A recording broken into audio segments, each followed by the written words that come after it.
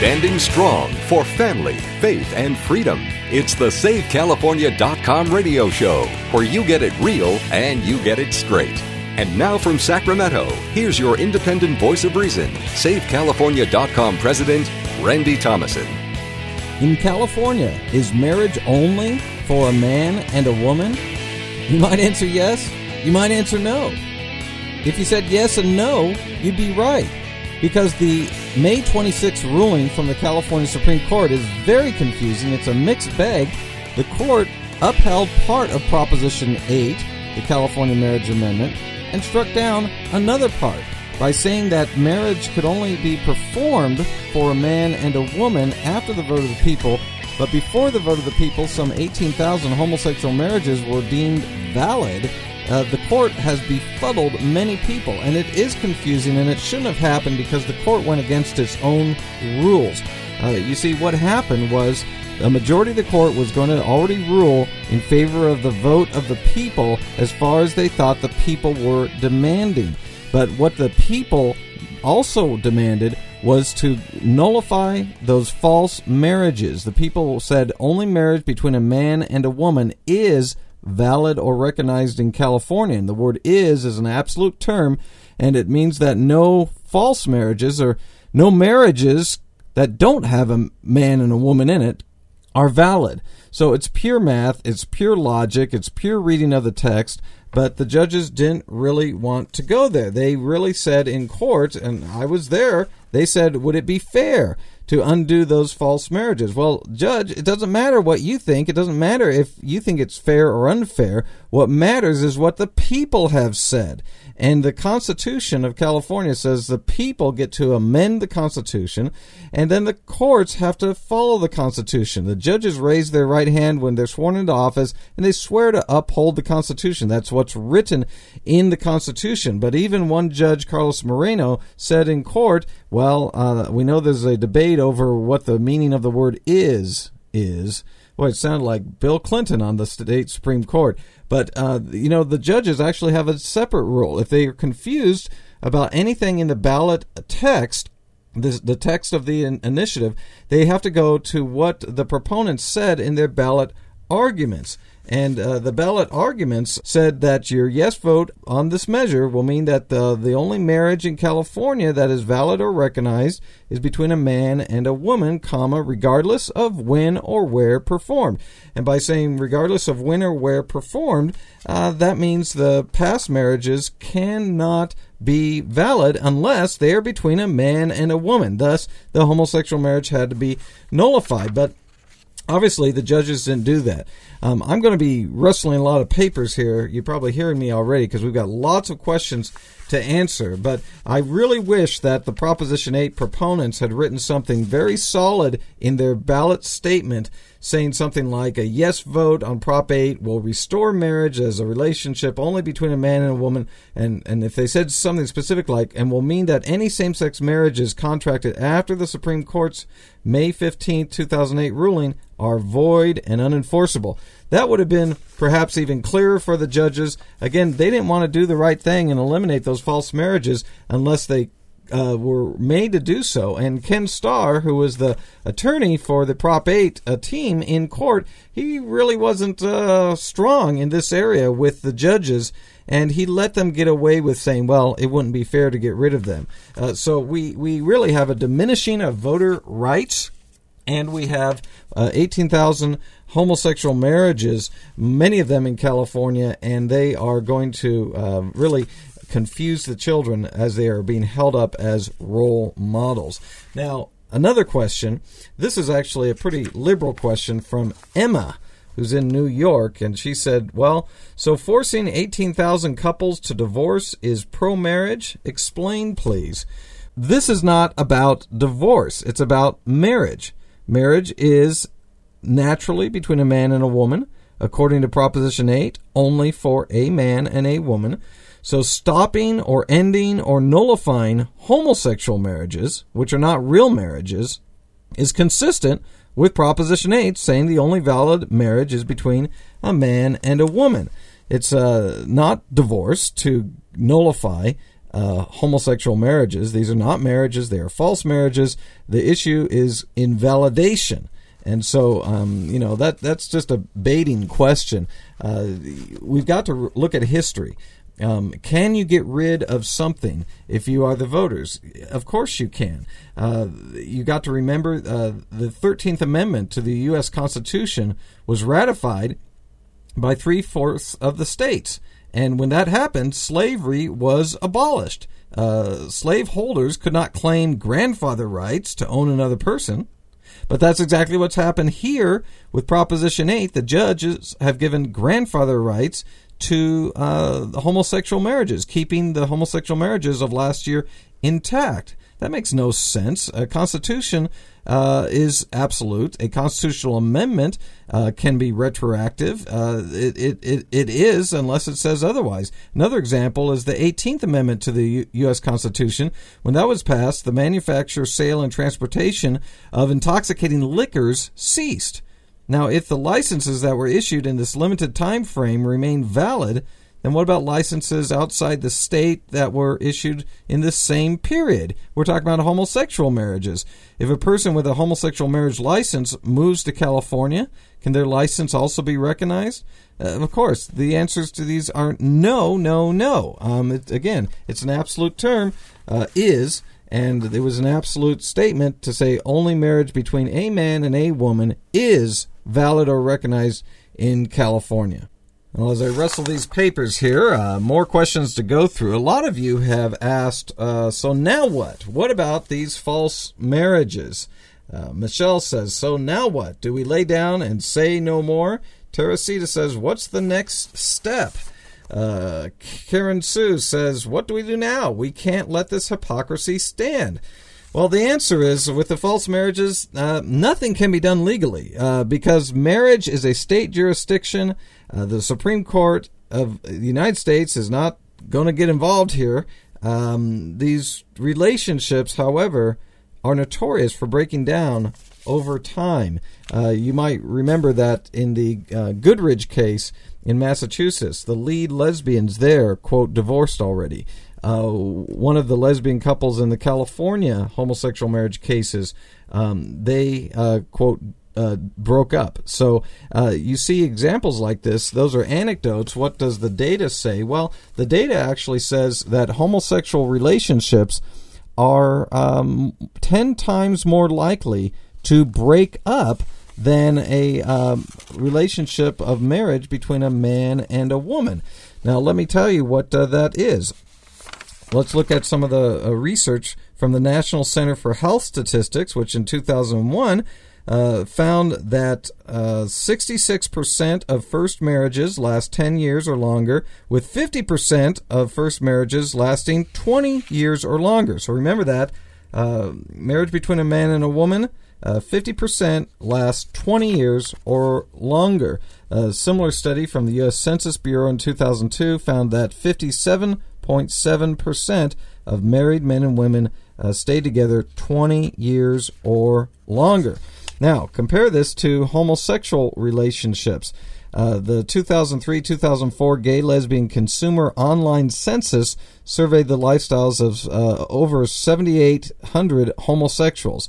And of those involved in a, quote, current relationship, only 15% described their current relationship as having lasted 12 years or longer. Only 5% of these homosexual couples said they had a relationship lasting more than 20 years. And so you compare homosexual couples are saying that they have not had more than 20 years of relationship. Only 5% could say we've been together 20 years. Yet, compare it to married couples, a man and a woman, 50% or more have been together 20 years. So that may be a little comforting that these homosexual marriages, even though they cannot be legally nullified at this point, they may not stay because they're naturally going to break down faster. What about an appeal? Ray writes in and says, what do we do now? I suggest we appeal the decision to a higher court since the allowing of homosexual marriage by the court in May 2008 was unconstitutional in the first place. Barry writes in and says, I wonder how many of the existing homosexual marriages are still intact 5 years from now. We talked about that a moment ago, that they break down faster. Art emailed in and said, can this ruling be appealed to the U.S. Supreme Court? And another man said, can the court take this on appeal? And the answer is, the U.S. Supreme Court won't. The U.S. Supreme Court has said for years and years that marriage is a state jurisdiction and has refused to get involved in the definition of marriage issues in the courts. So, unfortunately, it's the end of the road. The California Supreme Court was stacked with those judges who did not want to uphold the clear reading of the law. They didn't want to go with the real meaning of the word is. They didn't want to look at the ballot statements to clarify things as their own court rules require. And so we're stuck in this situation. Now, a real interesting question is, what about the requirement that a marriage be consummated in order to be valid? That there could be no homosexual marriage that exists, past, present, or future, because the laws say that a marriage is only valid if consummated, which means through sexual intercourse. And it is true that California law has said for years that you have to be capable of consenting to and consummating marriage in order to be married. A male and a female under the age of 18 have to be capable of consenting to and consummating marriage. I'm reading from the Family Code, sections 301 and 302, Family Code of California. The problem is, in May 2008, the California Supreme Court declared these marriage statutes unconstitutional, and I don't think that you're going to have the ability to convince the state Supreme Court that you have to have sexual intercourse be consummated for there to be a marriage. Of course, only a man and a woman can do that. And only a few states in the United States actually allow a marriage to be ended through divorce for failure to consummate. Consummation is not a standard that hardly any state, certainly not California, is using to define marriage, unfortunately. More questions. What to do about the judges? James wrote in and said, judges do not have the right to interpret the law that violates the voters of the state's citizens twice. Don't know this man's name, but no, John is his name. He says, look, the 18,000 homosexual marriages cannot still be considered valid according to the text of Proposition 8. How did the judges figure this out? He's mad at the judges. Richard said, what I'm saying is, why are the gay marriages that were illegal in the first place made okay by the judges? Joseph wrote in and said, is it possible to remove these judges who voted to keep the already performed homosexual marriages? And the answer is, California has a recall process, obviously. It's been used a few times in the legislature. It was used noticeably in 2003 to recall former Governor Gray Davis.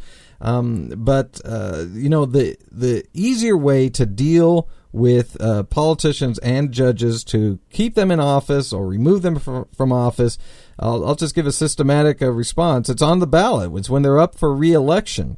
Now, of the 7 judges on the California Supreme Court, 3 of them are up for re-election on the November 2010 ballot. Ron George, the Chief Justice, Carlos Moreno, and Ming Chen. Now, all of them voted to keep the false marriages intact to validate the 18,000 homosexual marriages of last year. Carlos Moreno voted to strike down all of Proposition 8. Carlos Moreno also voted to invent homosexual marriages in May 2008. Ming Chen opposed creating homosexual marriages in 2008. Ron George led the court in creating homosexual marriages in 2008.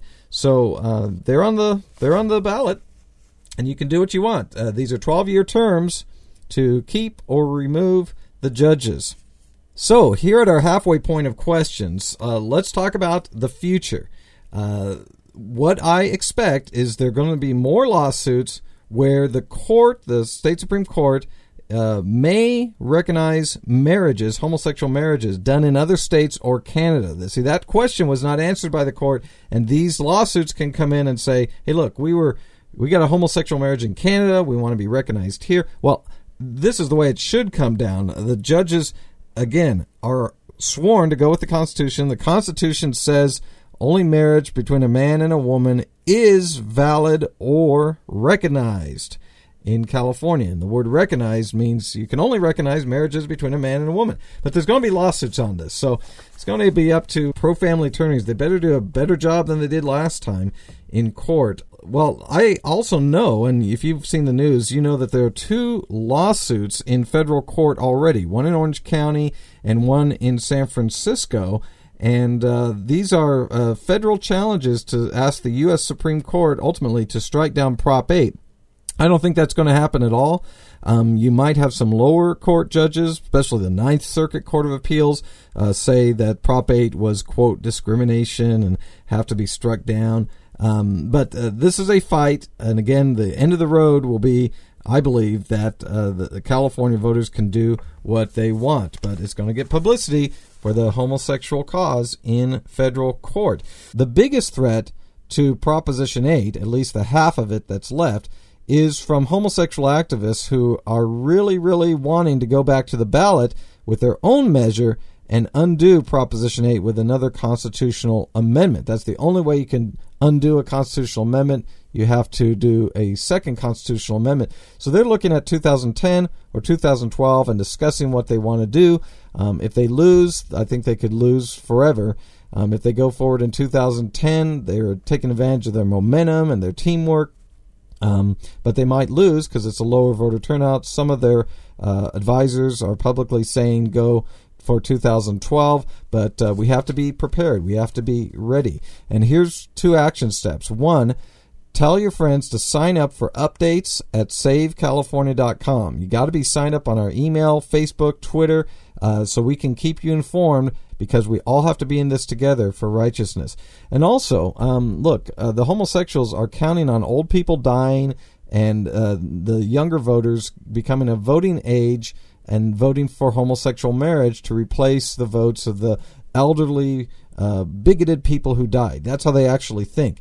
And so we have to understand we're going to have homosexual marriage someday in California be the law if you don't tell your children and grandchildren why homosexuality, the homosexual agenda, and homosexual marriage are wrong. You've got to teach your children and grandchildren sex education yourself. Don't let the government schools do it. Teach them what real sex is, what real marriage is, what the health risks of homosexuality are, what the problems are, and why marriage between a man and a woman has benefits, why it's biblical, why it's healthy, etc., etc. You've got to educate your children and grandchildren, because otherwise they're just going to become liberal voters because you didn't teach them. Here's another good question from Bill, who wrote in and said, well, it's actually a statement. Bill says, the minority do not want to accept the majority, and they cry injustice. They will continue to fight until either convinced or win. The minority has a marked double standard by the responses put out by the media. So it's really a discussion about, well, look, do we have majority rule or minority rule in America? Well, obviously, the First Amendment to the U.S. Constitution talks about the rights of the minority, there's freedom of speech, freedom of religion, but most everything else is majority rule.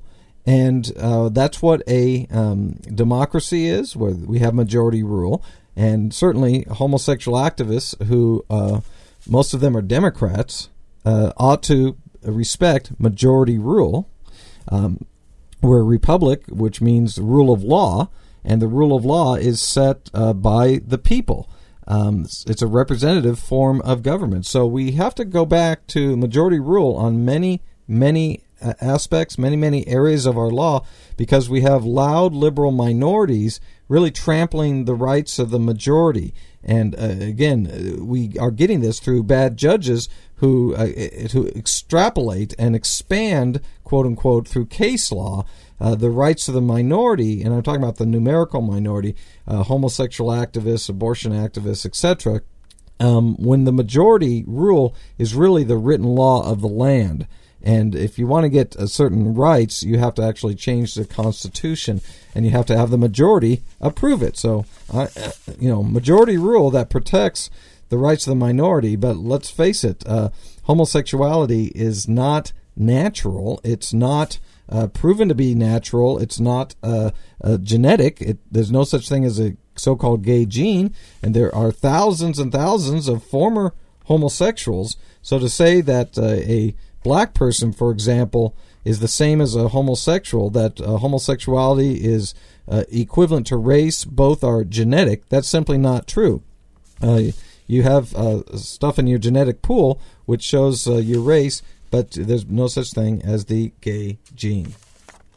Now, a very important point I want to bring up is about the role of judges. Justice must be blind, not biased, or else it becomes tyrannical.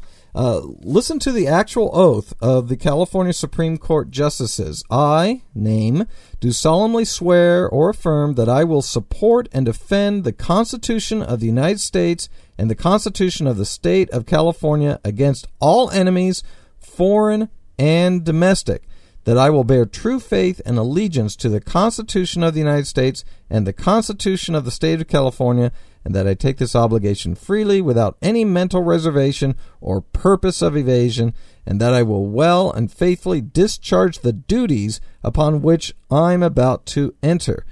Well, that's a great oath, and we have to realize that the Constitution is a written thing. So when someone says, I will support and defend the Constitution of the State of California, in this example, it's the written Constitution.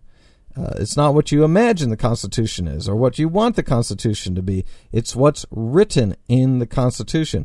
When you say you'll bear true faith and allegiance to the Constitution, that means you will be loyal to the words written in the written Constitution.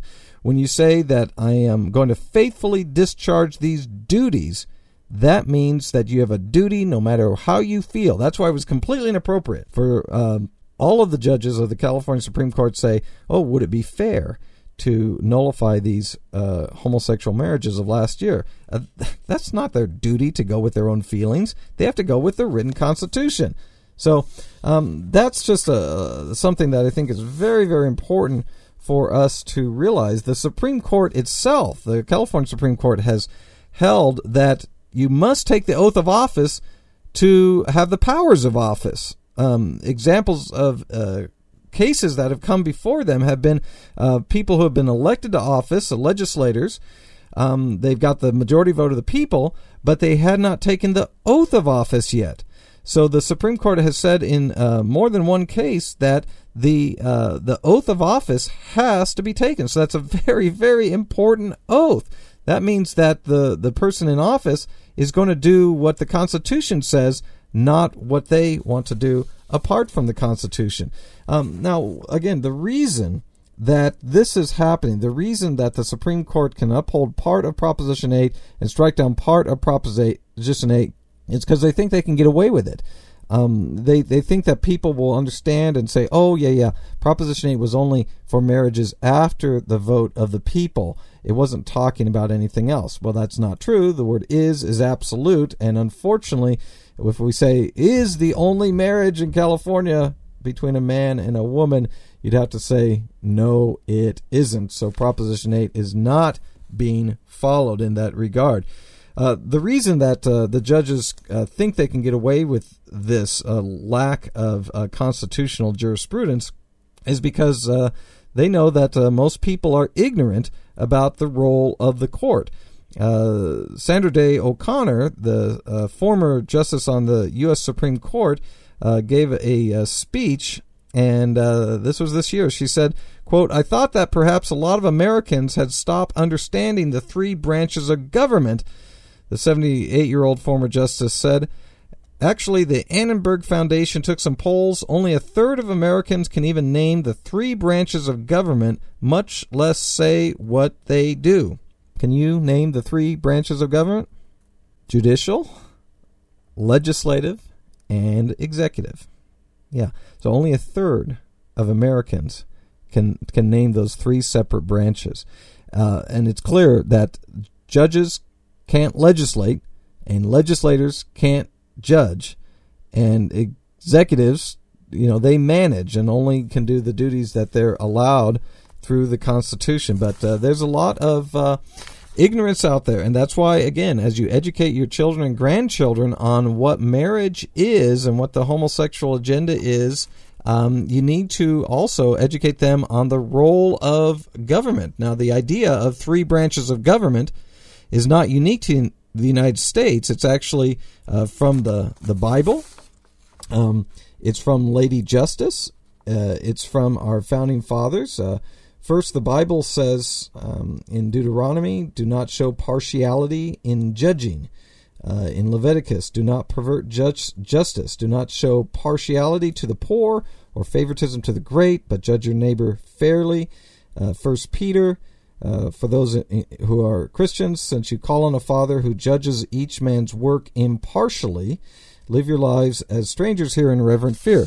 That's the role of a judge, to be impartial, to basically have a blindfold on, and that really paints the picture of Lady Justice. Lady Justice, or blind justice, is a statue that no doubt you've seen it. She's got scales to weigh in the balances on one hand, and in the other hand a sword. And this is what justice is supposed to be: to fairly, without bias. So that's blindfolding Lady Justice, without not letting her have favoritism. Weigh things, weigh the facts, and then judge, and that's what the sword is. And this is all based on the goddess of Greek mythology. There was a goddess of justice, and she held a sword in one hand to represent power, and scales in the other, displaying impartiality and blindness to assure fairness in judgment. And you got lots of liberal lawyers who have this statue on their desk, but they don't understand what it means. But it is the role of the court. 3 branches of government are a system of checks and balances, so one branch doesn't get too much power, and obviously the courts have too much power because they have become judicial activists. That means they think that they make the law. They take on a legislative nature instead of being limited to the judicial nature. At the founding of our country, there was a constitutional convention. In 1787, James Madison, who was the chief architect of the Constitution and our 4th president, proposed a plan to divide the federal government into 3 branches. And he was influenced really by the Bible. He said that by reading Isaiah 33:22, which says, "For the Lord is our judge, the Lord is our lawgiver, the Lord is our king, he will save us," end quote. It came to James Madison that this is how the government of the United States should be structured. It has 3 parts: judges, lawmakers or lawgivers, and kings. And so you can really thank the Bible for our system of government. It was set up so that we would not have tyranny, but when the people become ignorant, then tyranny can happen.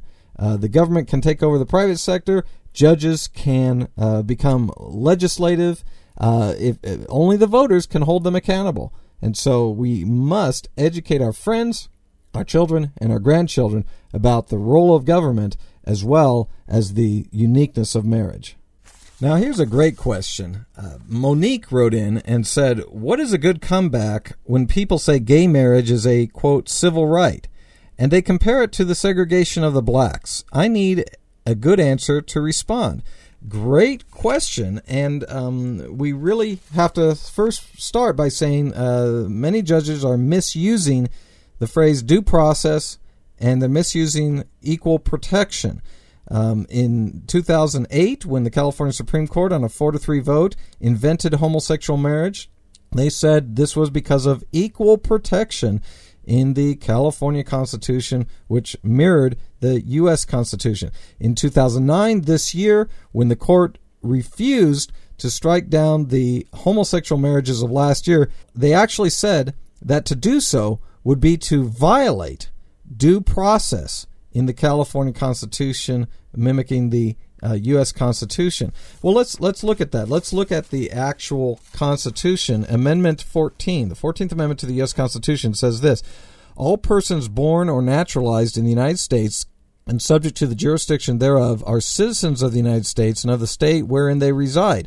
No state shall make or enforce any law which shall abridge the privileges or immunities of citizens of the United States, nor shall any state deprive any person of life, liberty, or property without due process of law, nor deny to any person within its jurisdiction the equal protections of the laws.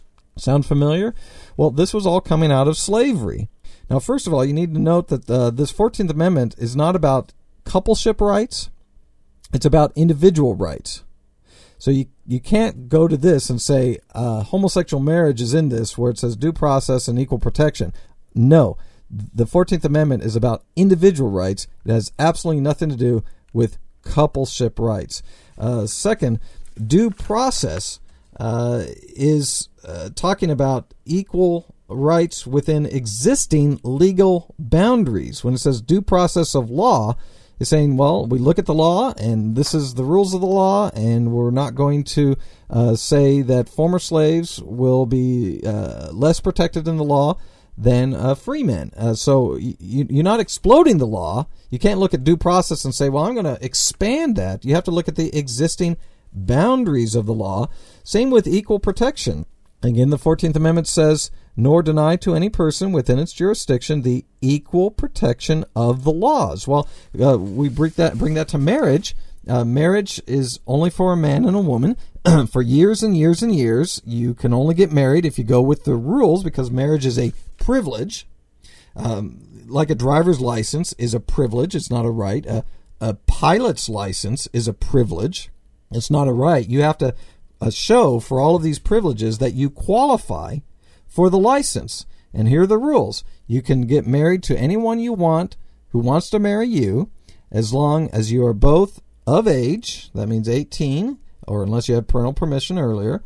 You're not closely related, so you can't be any closer than first cousins in most states. And you are a man and a woman. That's the rule in California. And you can't be married to anyone else at the time. So those are the rules. And equal protection of the laws for marriage means that anybody can get married who follows those rules. And so it's pretty simple. Again, we have to go with what the Constitution says, not with what judges imagine words mean. That's where we got into the problem. The last thing I'll say about this is that homosexual activists like to say that sexual orientation is immutable or not changeable, and that's completely false. As we said, there are former homosexuals, thousands and thousands of them, and also you look at race, which is immutable. You cannot change your race. So when a homosexual activist or their attorney friends or judges look into the 14th Amendment of the Constitution and look at the same words in the California State Constitution, when they see the word equal protection, they can't say, well, equality means whatever I want it to mean.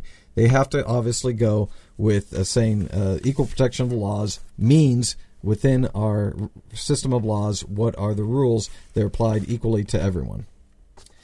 Now, one of the best questions came to us from Denise, who said, can you give me about 5 to 10 bullets on how to best answer this question in a loving Christian way? How does it hurt you or society if two people who love each other want to get married and just happen to be the same sex? They are consenting adults, both over 18 years old, and how does this harm you?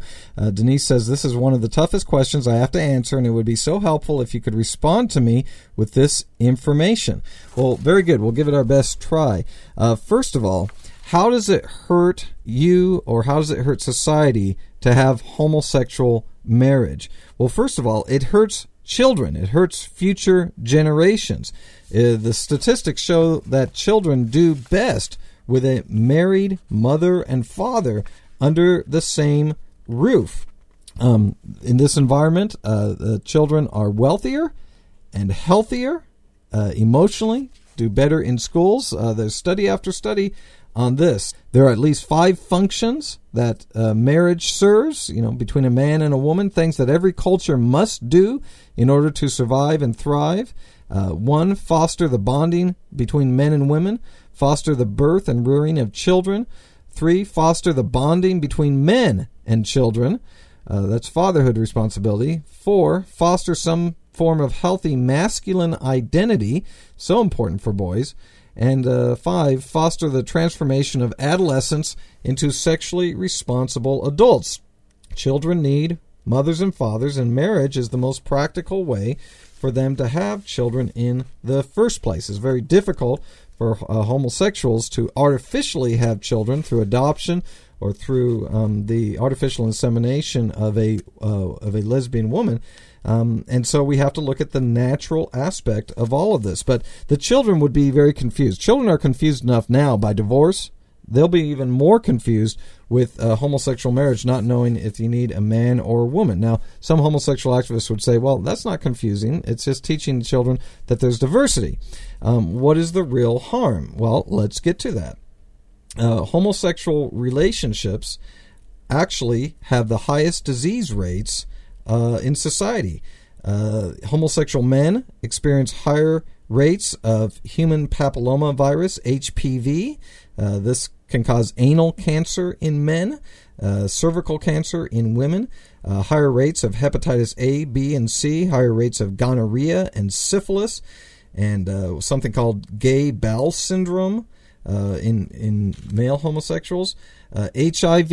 In California, the State Department of Public Health, the Office of AIDS, actually has statistics showing that right now, between 73 and 82% of California AIDS cases were transmitted through homosexuality or bisexuality. So, again, if you tell children, don't smoke, don't drink alcohol or drive while drunk, don't use drugs, don't shoot up with drugs, then we've also got to tell, certainly the boys at least, don't go into the homosexual lifestyle because it's very unhealthy. 66% of HIV transmissions are men who have sex with men, plus 7% men who have sex with men and inject drugs, and 9% high-risk heterosexual contact. That's basically women having sex with a HIV-infected bisexual man. That adds up to 82% of HIV transmissions in California are spread by homosexual and bisexual conduct. It's up to 82%, and those facts are facts. So again, why would you want to have homosexual marriage if that lifestyle is dangerous health-wise for children? And then also an example to children. Our society is promoted throughout history with men-woman families, and if we want that to continue, we have to show children the example of man-woman families. I've even got another point. It's harmful to society to have pedophilia and polygamy. Why? Because there's no boundaries. You see, you'll even have homosexual activists say, oh yes, we're against pedophilia, we're against polyamory, and against polygamy. These are these threesomes and adults having sex with children. Well, why? Well, they say that's bad, it hurts people, it confuses people, etc., etc.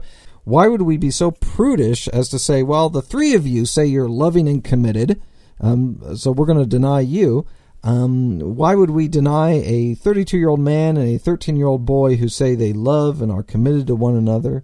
Why would we deny a widowed mother and her adult son getting married, or a brother and sister who are divorced and now they want to get married? Why would we prohibit these things if love and commitment is the only thing? We have to look at the tearing of societal fabric, and we have to say we don't want to take that risk with the next generation. This generation we have is already plenty confused, and we need something that's established and healthy and stable, and that is marriage between a man and a woman. Don't let them bring up Britney Spears. Don't let them bring up fast heterosexual divorces. Those are exceptions. Again, marriage between a man and a woman lasts 10 times longer on average than homosexual relationships. So those are just some answers that I would give, Denise, to the questions that you're encountering.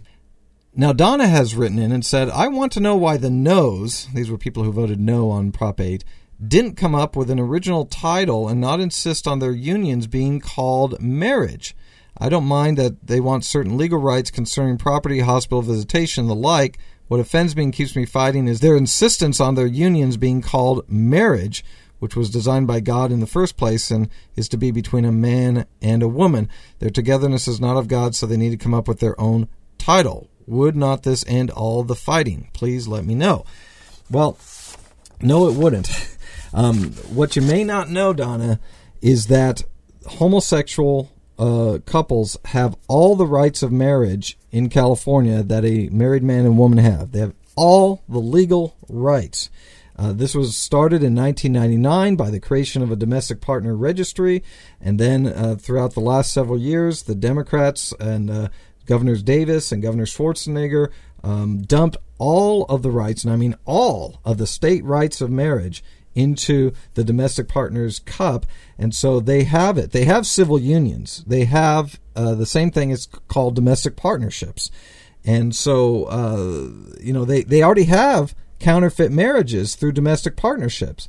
It just wasn't called marriage. They wanted that title, and I'll tell you, if they got homosexual marriage someday, that still, I believe, would not satisfy homosexual activists, because then they'll want to stop people from saying homosexuality is wrong, and then they'll do hate crime laws to shut up and punish people, to deny free speech. There was a pastor in Sweden who gave a sermon against homosexuality, and he was actually convicted in lower court for violating their hate crime laws that actually inhibited his free speech. So very, very disturbing, this intolerant agenda, and they won't be satisfied. And I think it all gets down to insecurity. If you're secure in yourself, you don't mind being criticized. If you are insecure with yourself, you want to shut up everybody else who will criticize you. So, in California, religious freedom has been trampled by the homosexual agenda. Children's education has been trampled by the homosexual agenda, bisexual and transsexual agenda as well. Parental rights, more and more and more is being trampled by this intolerant agenda. And so we have to fight, because life is a battle and you have to choose sides. Well, I hope this has been helpful, because there's lots of questions and there's lots of answers on the Supreme Court decision. But the big picture is the people got shafted by the California Supreme Court. There should have been a full upholding of Proposition 8, not upholding half of it and striking down half of it. The judges are going to be on the ballot.